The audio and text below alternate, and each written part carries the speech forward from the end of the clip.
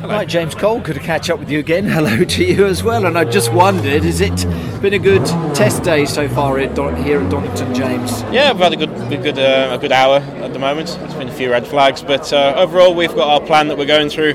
Today's not about times for all of Subaru BMR. It's about where we are in qualifying in 2 weeks. So we're all happy. That's what you're building up to. Plodding on. A happy team. Well done, because these 4 hours that you got pretty much here at Donington today, they are important. I know you've been doing the development and other bits of testing, but it's still crucial to put this time to good use, James. Today's a day of being nosy. Is it a nosy day? Seeing what everyone else is doing. Right. Seeing how many people are lying So and how many people are showing their true colours.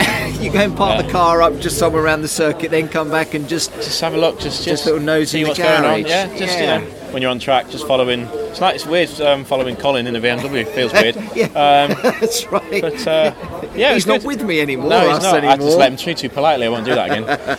But no, always good. I'm happy to be back. Good, excellent. Because your other job, you just finished a world tour, as you were telling Alan Hyde earlier. Were you happy with that? How it went with the band, James? Yeah, I was delighted. We had a great tour. Finished last Tuesday in Baltimore. Finished the gig. Got straight to the airport, got on the plane, and was at Snetterton in less than 24 hours. So it was a bit surreal, but like you say, that gives you the opportunity, or the band gives you the opportunity to go and see the world, and you come back and do all of this. And on a serious note, I'm sure that you kind of want to move on from where you were, as a team and as an individual racing driver, in this, for 2017, James. And that ultimately, I'm sure, is what you want to achieve, before the end of the year. Yeah, this year's very, very important. The main thing that I've missed in the BTCC is continuity.